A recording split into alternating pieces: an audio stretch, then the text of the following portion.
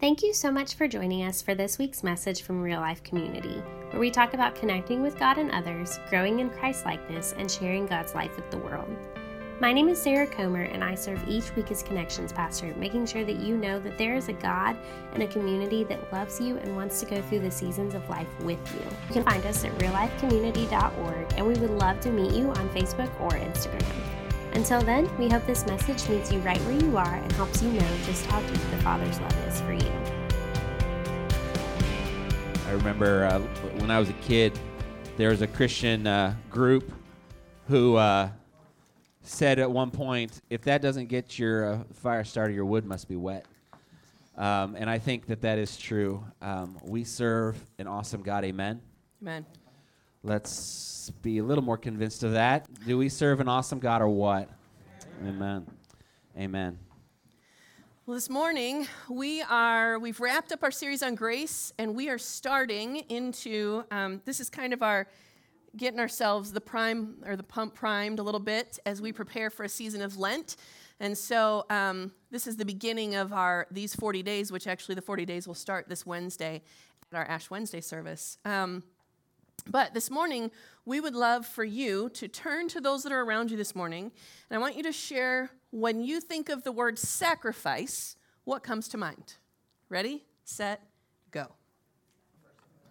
I've heard 1,000 stories of what they think you're like, but I've heard the tender whisper of love in the dead of night, and you tell me that you're pleased and that I'm never alone.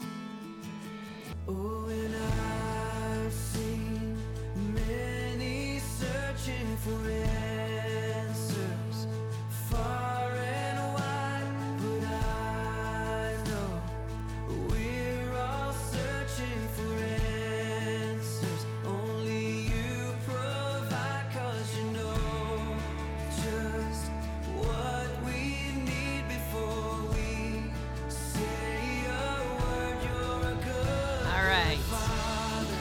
It's who you are. So when I think of sacrifice in my own life, and laugh if you will, but here's where I think of. I think of when I was little, and maybe you've heard the story before, but when I was little, we had a dog named Taffy. I wish I had a picture of Taffy because I tell the story to people frequently, and I just wish I had a story to show how cute she was. She was like, I told Jeremy, this is going to sound really mean, she's like the happy version of our dog now, Bella.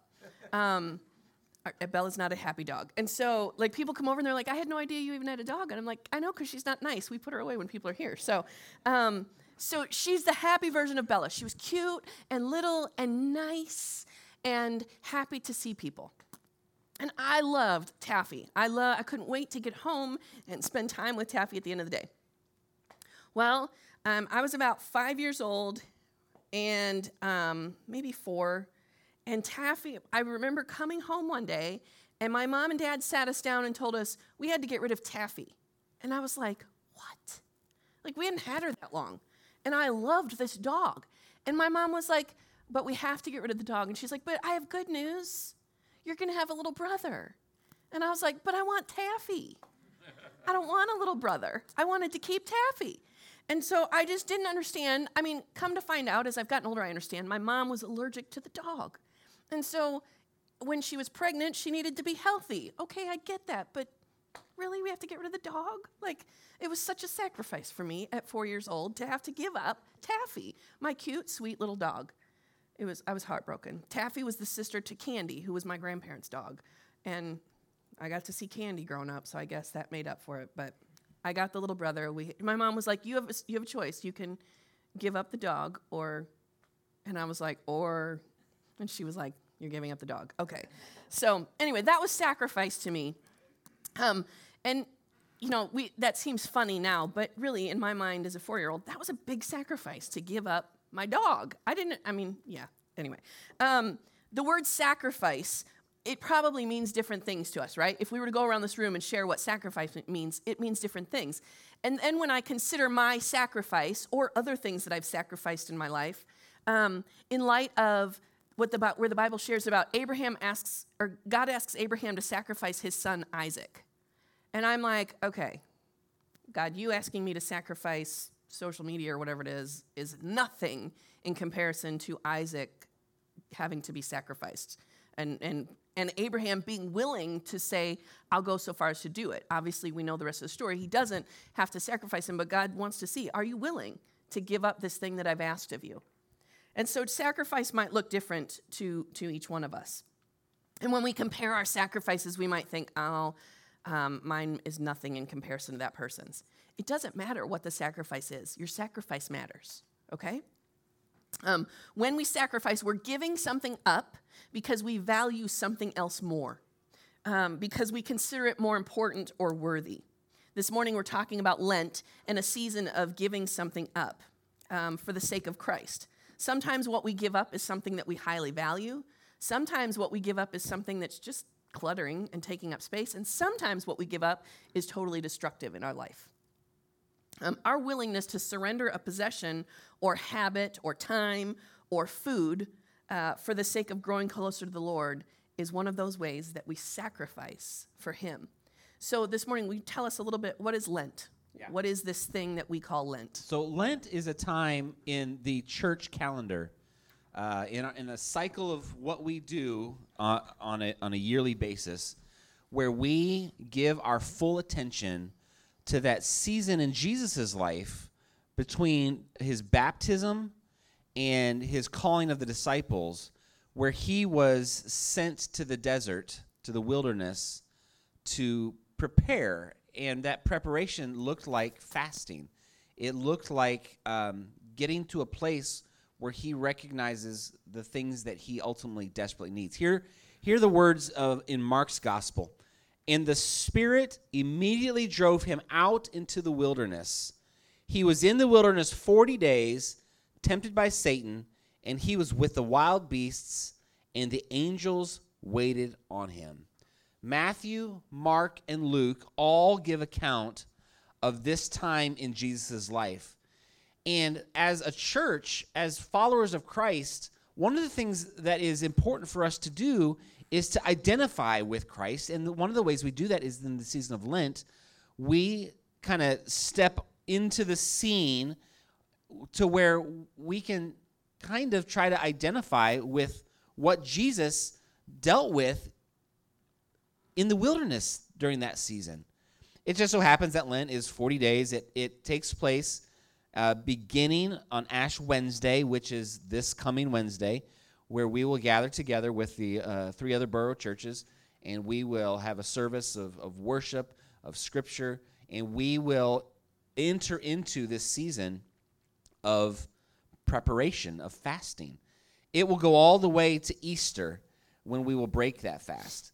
A couple very interesting things about Lent, and they're hilarious to me.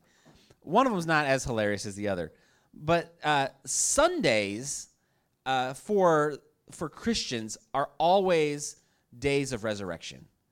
When we gather together as the church on Sunday, we are always gathering because of the power of the resurrection. And so for us, our attention on Sundays is always about celebration. It's all about resurrection.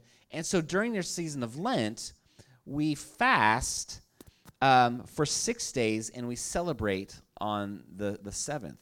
So for some of you, and this is really good news for some of you, you're going to give up something. You decided to do that. But the thing that even makes you interested in going down this road is you get to celebrate once a week. So you're going to fast something, but on that Sunday, you're going to kind of make up for lost time, maybe. But the other thing is that usually in the life of the church, this coming Tuesday is actually a part of that, and it's called, anyone know? Fat Tuesday, where people kind of just splurge before they enter into a time of fasting. I find that interesting and awkward and just interesting because I don't know if if that's the best way to do this. We're just gonna gorge ourselves enough that we can kind of coast through 40 days of fasting. I think the posture of putting things aside in our lives so that we can be better positioned to receive more of God, to me, that's something that we're called to do every day. But specifically during the season of Lent, we as a church want to think about what do we need to do to put aside things in our life so that we might be able to concentrate more fully on what God might want to do in our life. So Lent has been around officially since 325 AD. The Council of Nicaea started this whole thing as, we're going to make this official. And some would say, well, see, that's pre-Reformation, therefore us Protestants don't abide by that. But then where do you draw the line at what we want to observe and what we don't? Folks, can I just say this? At the heart of Lent is a people hungry for Jesus above all else. So this coming, 6.5, 7 weeks, can we intentionally kind of make some adjustments in our life so that we can live into what God wants to do in our life? Amen. Can we do that? No one can do it. All right. There we go. So let's get into the word. Hebrews chapter 12. Verses 1 through 6. Therefore, since we are surrounded by such a huge crowd of witnesses to the life of faith, let us strip off every weight that slows us down, especially the sin that so easily trips us up. And let us run with endurance the race that God has set before us. We do this by keeping our eyes on Jesus, the champion who initiates and perfects our faith. Because of the joy awaiting him, he endured the cross, disregarding its shame. Now he is seated at the place of honor beside God's throne. Think of all the hostility he endured from sinful people. Then you won't become weary and give up. After all, you've not yet given your lives in your struggle against sin. And have you forgotten the encouraging words that God spoke to you as his children? He said, "My child, don't make light of the Lord's discipline. Don't give up when he corrects you, for the Lord disciplines those he loves, and he punishes each one he accepts as his child." So this morning, as I worked through this passage, the first question I think that comes to mind is, what is a cloud of witnesses? Last summer, I was ordained, and I remembered hearing about this moment of ordination where you kneel before the person who's ordaining you, and they lay their hands on your head. And I remember that I'd heard pastors before say that in that moment of ordination, it was as if the hands of the person who was laying their hands on their head were heavier than normal, because the weight of those hands that were ordaining me in that moment, the weight of the hands of Dr. Busick, who was ordaining me, were heavier than normal because his hands represented those who had gone before. His hands represented all of those in the faith who said, it is not just Dr. Busick ordaining me, it is the representative hands of God and the great cloud of witnesses laying hands on me saying, you're following in the footsteps of those who've gone before you. And the great cloud of witnesses isn't just something for those who are being ordained. They're not just looking over me as a pastor. That cloud of witnesses is for every single one of us. We're surrounded by saints of the past in a unique way.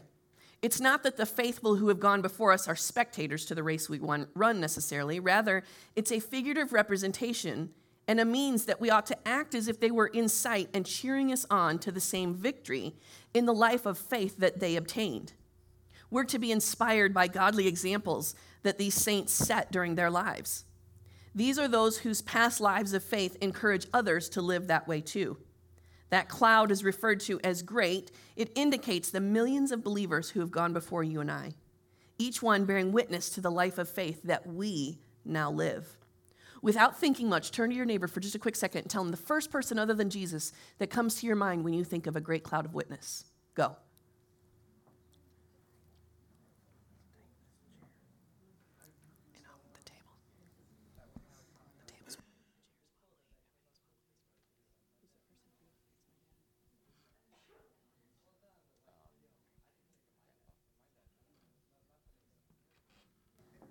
All right.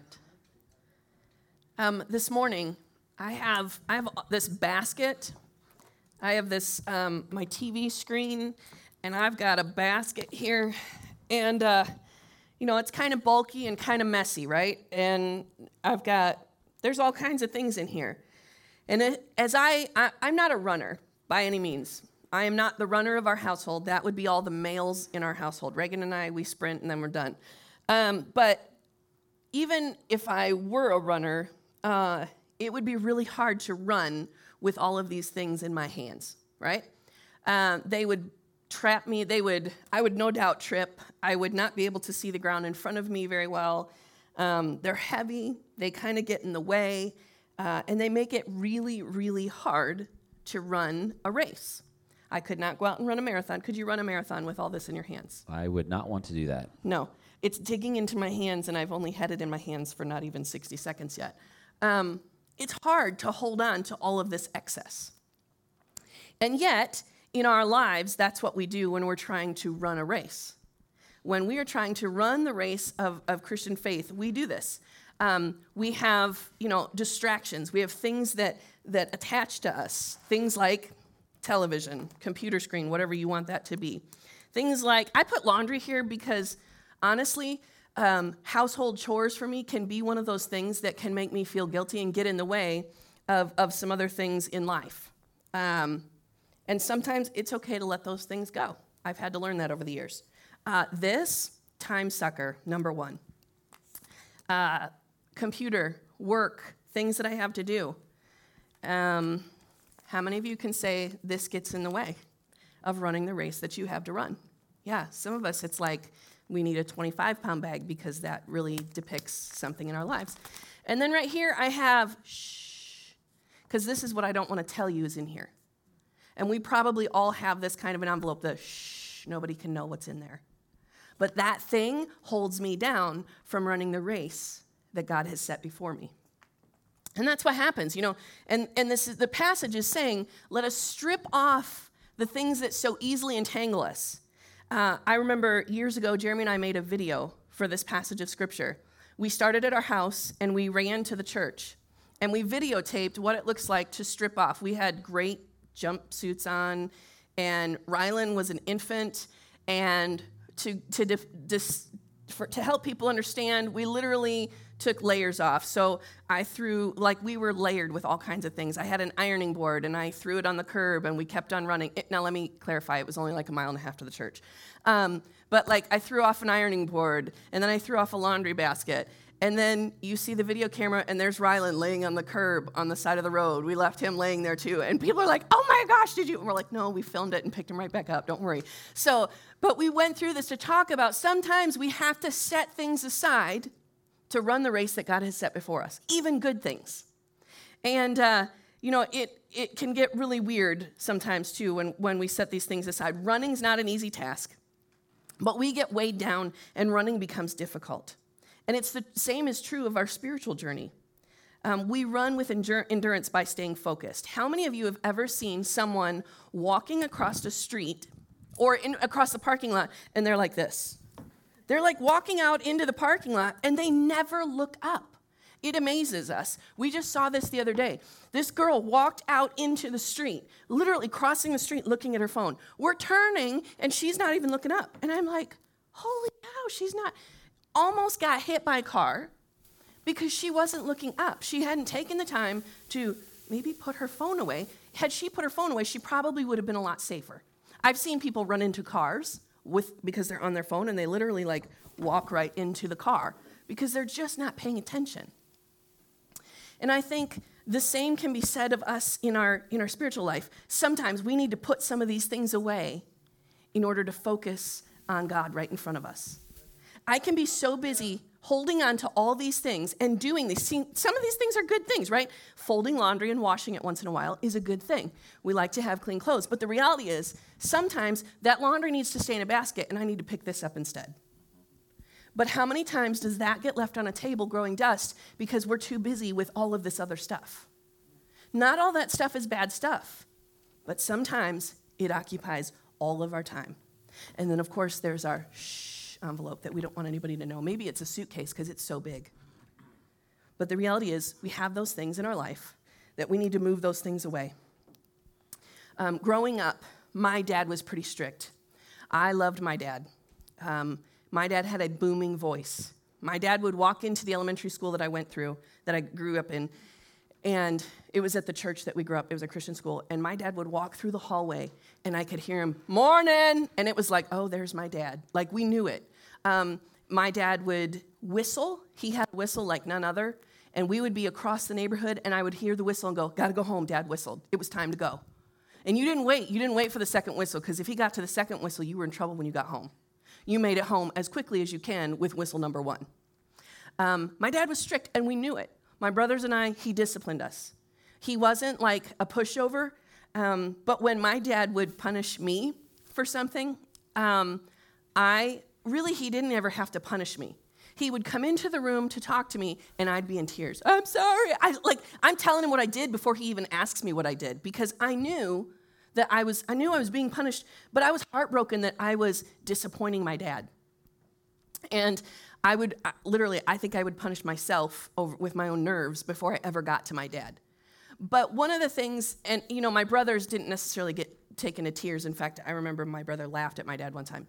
Don't do that. Don't laugh at your parents when they're punishing you. It's just bad. Anyway, but they didn't necessarily get brought to tears, but I know that they respected the discipline of my mom and dad most of the time.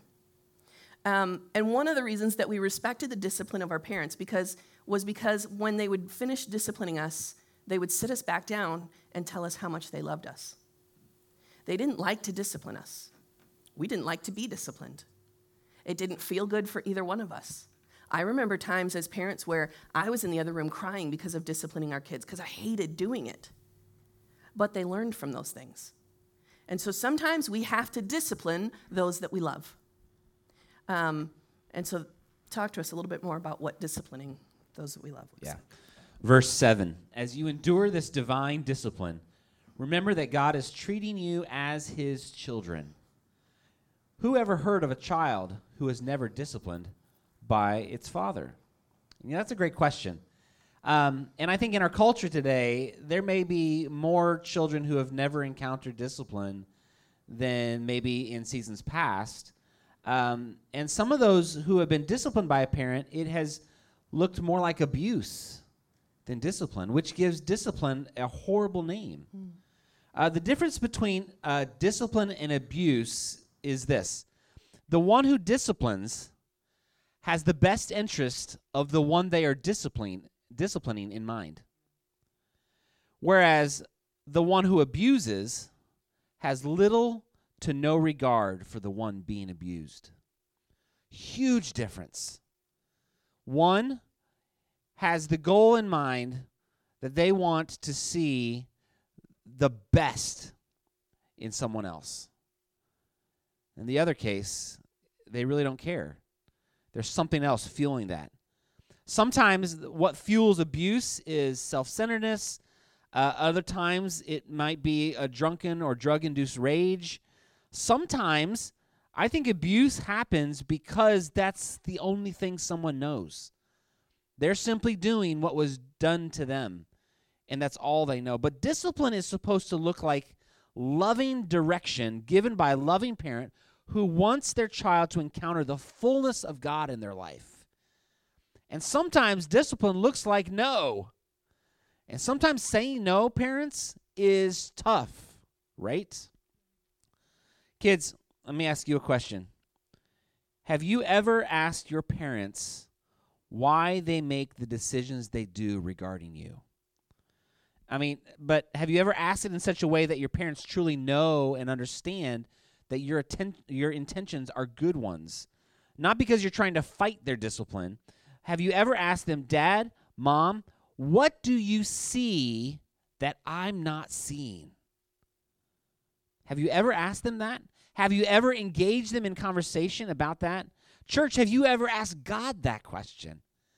God, what do you see that I'm not seeing? God, help me see what you see. Help me to trust you. Help me to understand. Verse 8, if God doesn't discipline you as he does all of his children, it means that you are illegitimate and are not really his children at all. Who wants to be an illegitimate child? Church, do you want to be God's child? Maybe you prefer to be more of an observer or a bystander. Maybe you want to set yourself up close enough to God so that you can benefit from what God has for you when you want it, but close enough that you can ignore God when you don't want what God has for you. Around Real Life, the life that God calls us to live is what we call the sanctified life. The life where you trust God with all of your heart, all of your soul, all of your mind, all of your strength, all of your relationships, all of your emotions, all of you. You feel every single part of you is surrendered to God. The word illegitimate here, I looked it up. I like looking up words that are kind of like the big words in a sentence, or words that strike me as interesting or odd. This illegitimate word is a word that I looked up. And another word that you could use to interpret the Greek word here is the word bastard, which is not a word that brings the ideas of comfort. It brings with it sounds of neglect and betrayal and unworthiness and just illegitimacy. But it's a word that just is harsh. You don't even want to say it because it's so harsh. That is not what God wants us to be. He does not want us to be illegitimate. He does not want us to be bastards. And among humanity, you don't get to choose whether you are illegitimate or not. That is a choice chosen for you and kind of reiterated in you by other people. You are that child. But what God wants for us in our relationship with God, things are a little different. The only way for you to be considered an illegitimate child of God, that word, is if you choose to step out of what God wants for you and reject God. That is not something that God will ever choose for you. God loves you immensely. God loves you more than you will ever love yourself. God wants the best for you. And so for you to be illegitimate means that you have decided to turn your back on all that God has for you. God doesn't discipline you because you are illegitimate. God disciplines you for the exact opposite reason. God loves you and wants the best for you. Verse 9, since we respect our earthly fathers who disciplined us, shouldn't we submit even more to the discipline of the Father of our spirits and live forever? Do you respect your earthly father? This is for everyone. Everyone in here has an earthly father in some way, shape, or form. They may be in your home. They may be out of your home. They may be with us today. They may have gone on before us. But do you respect your earthly father? And I'm going to throw in mother here as well. If you want to practice respecting God in your life, practice on your dad and on your mom.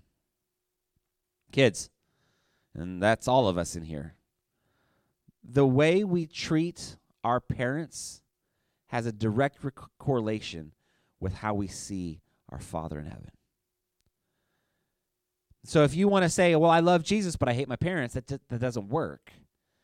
I want to worship God, but I want to disrespect my parents. That doesn't work. You can't have both of those. They're different. In times of chaos, let me encourage us as parents to be people who demand respect because we are their parents. But let me also suggest this. We also have to recognize that there are times when we as parents need to humble ourselves before our kids. Now, there may be some older generations that may want to take issue with me on this one. But I love the passage of Scripture that says, parents, do not exasperate your children. And I think there are times when we can do that. When we push their buttons, and we do so under the auspices as, well, I'm the parent. But folks, the best relationships that we can have in our homes is when parents and kids respect each other. And kids recognize that mom and dad have an awesome responsibility for me. and I am going to trust them with my life, even when I don't understand it. Even when I want to do something, but mom and dad say no, I'm going to say, I will trust that my parents know better. Verse 10, for our earthly fathers disciplined us for a few years, doing the best that they knew how. But God's discipline is always good for us, so that we might share in his holiness. Discipline enables us to share in the holiness of God. Holiness, or discipline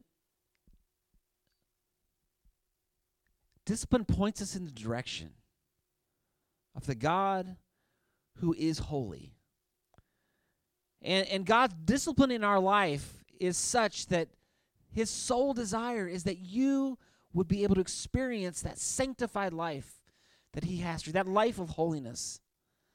The word discipline here should paint the picture of what happens between a parent and their child as they're raising them from infancy to maturity. From the child's perspective, we moan and we groan and we think that our parents are no fun and they won't let us do anything. From the parent's perspective, however, we understand the overwhelming responsibility to do whatever we can to raise the child to be self-sufficient, but also Jesus-dependent. We want our kids to be able to thrive on their own. We want them to be able to move out of the house. We want them to be able to get a job. We want them to be able to have relationships. We want them to have all these things, but not on their own terms. All of these things we want them to have because they are Jesus-dependent. Children in the room, do you think it is possible that your parents may have a perspective for you that you don't have access to? As a child, I've been one, I am one. As a parent, I am one. I know that the answer to that question is yes. Think about what is said when a pastor dedicates a child. Parents come to the front of a sanctuary, they bring their newborn baby, and they want to dedicate that child to the Lord. Here are the words that I say when they do that. I challenge the parents, and I also challenge the church, that they would, A, teach your child early to love and honor God with their lives. Watch over their education, that they would not be led astray. Direct their feet to the sanctuary. Restrain them from those things that would draw them away from following Christ in as much as possible, and to bring them up in the care and instruction of the Lord. People, that is a huge responsibility for parents when they bring their kids to God. And there are times when I've had to have a conversation with a parent. Hey, remember, you left them in God's hands. Things are going crazy right now in your home, but remember, God's got them. What the author of Hebrews is wanting us to see is that we all are children of God the Father. As all of us try to do for our children, God does for us. And sometimes that looks like saying no. Sometimes it looks like saying yes, and other times asking our children to trust that we know what's best for them. But in all these things, there will be times when our children want the exact opposite of what we parents know is best for them.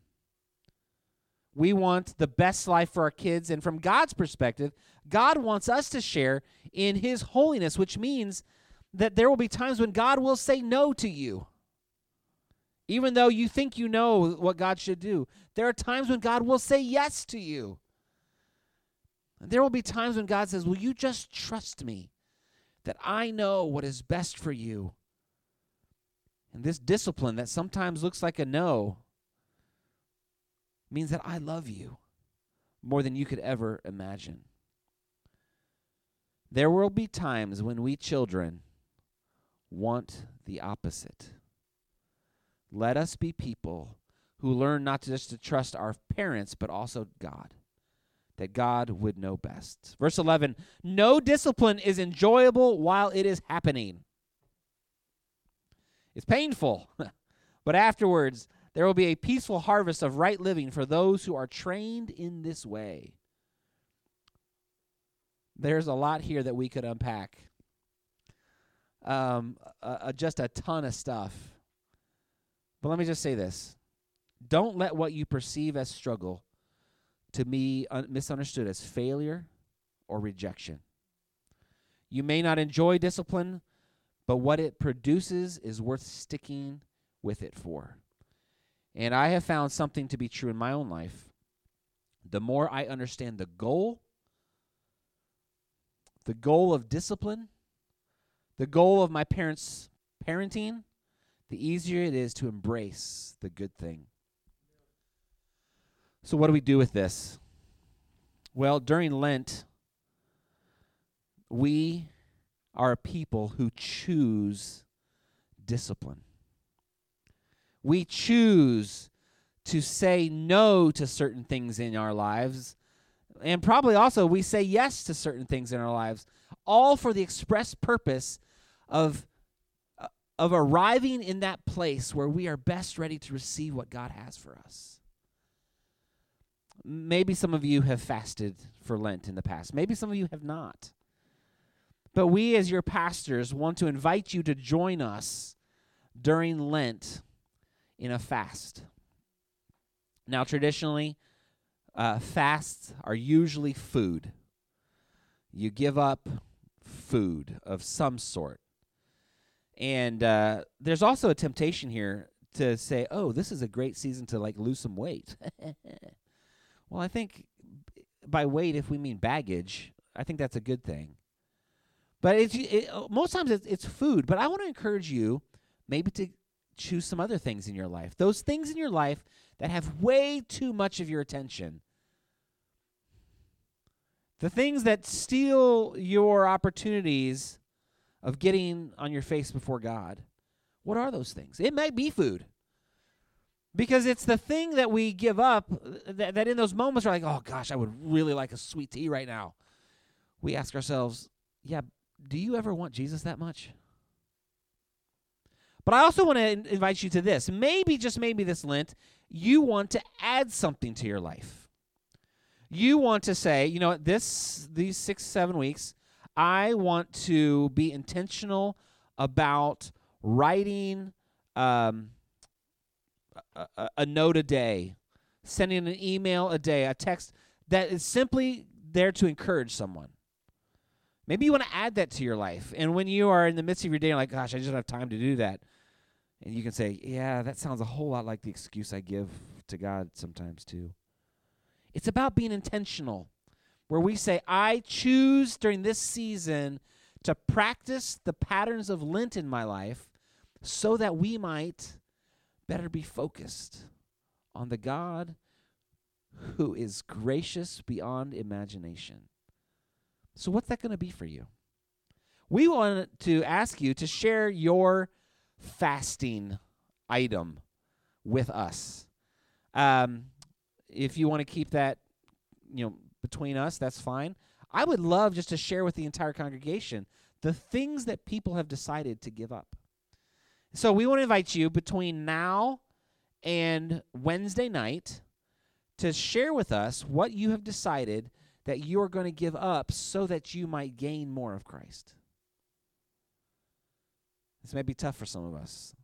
And we might get into this season of Lent, we're like, oh, fell off the wagon here. Can I just remind you, can you just hold on to it for 6 days? Celebrate on Sunday? I think Sunday's a gift to us, where we can get through 6 days, celebrate on the 7th. But maybe, just maybe, you want to say, I'm going to do it 40 days straight. I have loved the stories of what people in our ministry have given up during Lent. And I just think that as we fast and pray, that God hears our prayers and answers us deeply. So will you join us? Christy and I are going to do it. And I just know that you, the Real Life family, have things that you want to kind of get out of the way because you want more of Jesus. Amen? Amen. Giving up things, I once heard that it takes 30 days of intentional doing something for it to become a habit. And maybe this season of 40 days of giving something up becomes a habit that sticks beyond those 40 days. and whatever it is, maybe it is you need to shut this off and put it away. Maybe it's that you need to throw this out. Maybe it's setting this stuff aside to be intentional. And maybe it's just saying, God, I don't want my anymore. Whatever it is, will you give it up? Will you surrender it for a season that maybe becomes permanent? Bow your heads with me this morning. God, we thank you for this morning. We thank you for your discipline. It seems like a weird thing for us to say thank you for, but God, we do thank you for your discipline. We thank you that you love us enough to call out our junk sometimes. And so over the next couple of days, I pray that those in this room and those online and those maybe who haven't even heard our message yet, God, that you will press on their hearts just that thing, that they will know without a shadow of a doubt that that's that thing that you want them to set aside. It's that thing that's weighing them down. And God, I pray that you would help them to choose to say, I'm gonna set this down. I don't need this right now. I have a race that's been marked out before me, and I know that I can run this race better if I don't have that dragging me down. And God, we might find ourselves in the midst of this 40 days a little cranky because of something we've given up. But God, would we remind ourselves that you may have been a little cranky when you were being beaten to die on the cross for us, but you went through with it anyway. Your sacrifice for us was greater than anything we could ever sacrifice for you. And so, Lord Jesus, I pray that as we go through these next days, that you would give us strength. But God, in the midst of what we give up, would you pour yourself into us in a new and a fresh way? Would you give us more of you in the areas where we used to clutter ourselves with other things? Would you move into the corners of our heart and the recesses of our lives where you've never had space before? Because we willingly choose to give something up.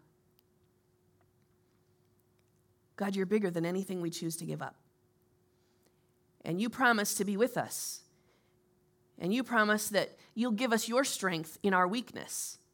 And so, Lord God, I pray for your strength in our weakness over the next 40 days. Go with us. In Jesus' name, amen. Stand with me this morning. As you prepare for this season of Lent, it's my prayer that you would open your hands like they are right now, that you would open your hands. You know, we open our hands to receive a blessing, but my prayer is that you would take your hands and say, God, here it is, willingly. And that as you do that, as you give that up willingly, whatever it is, that you would be filled in abundance with the blessings of the Lord, that you would be filled in abundance with his presence in your life. And that as you do that, that you would bless all that are around you. Until we meet again, have a great week.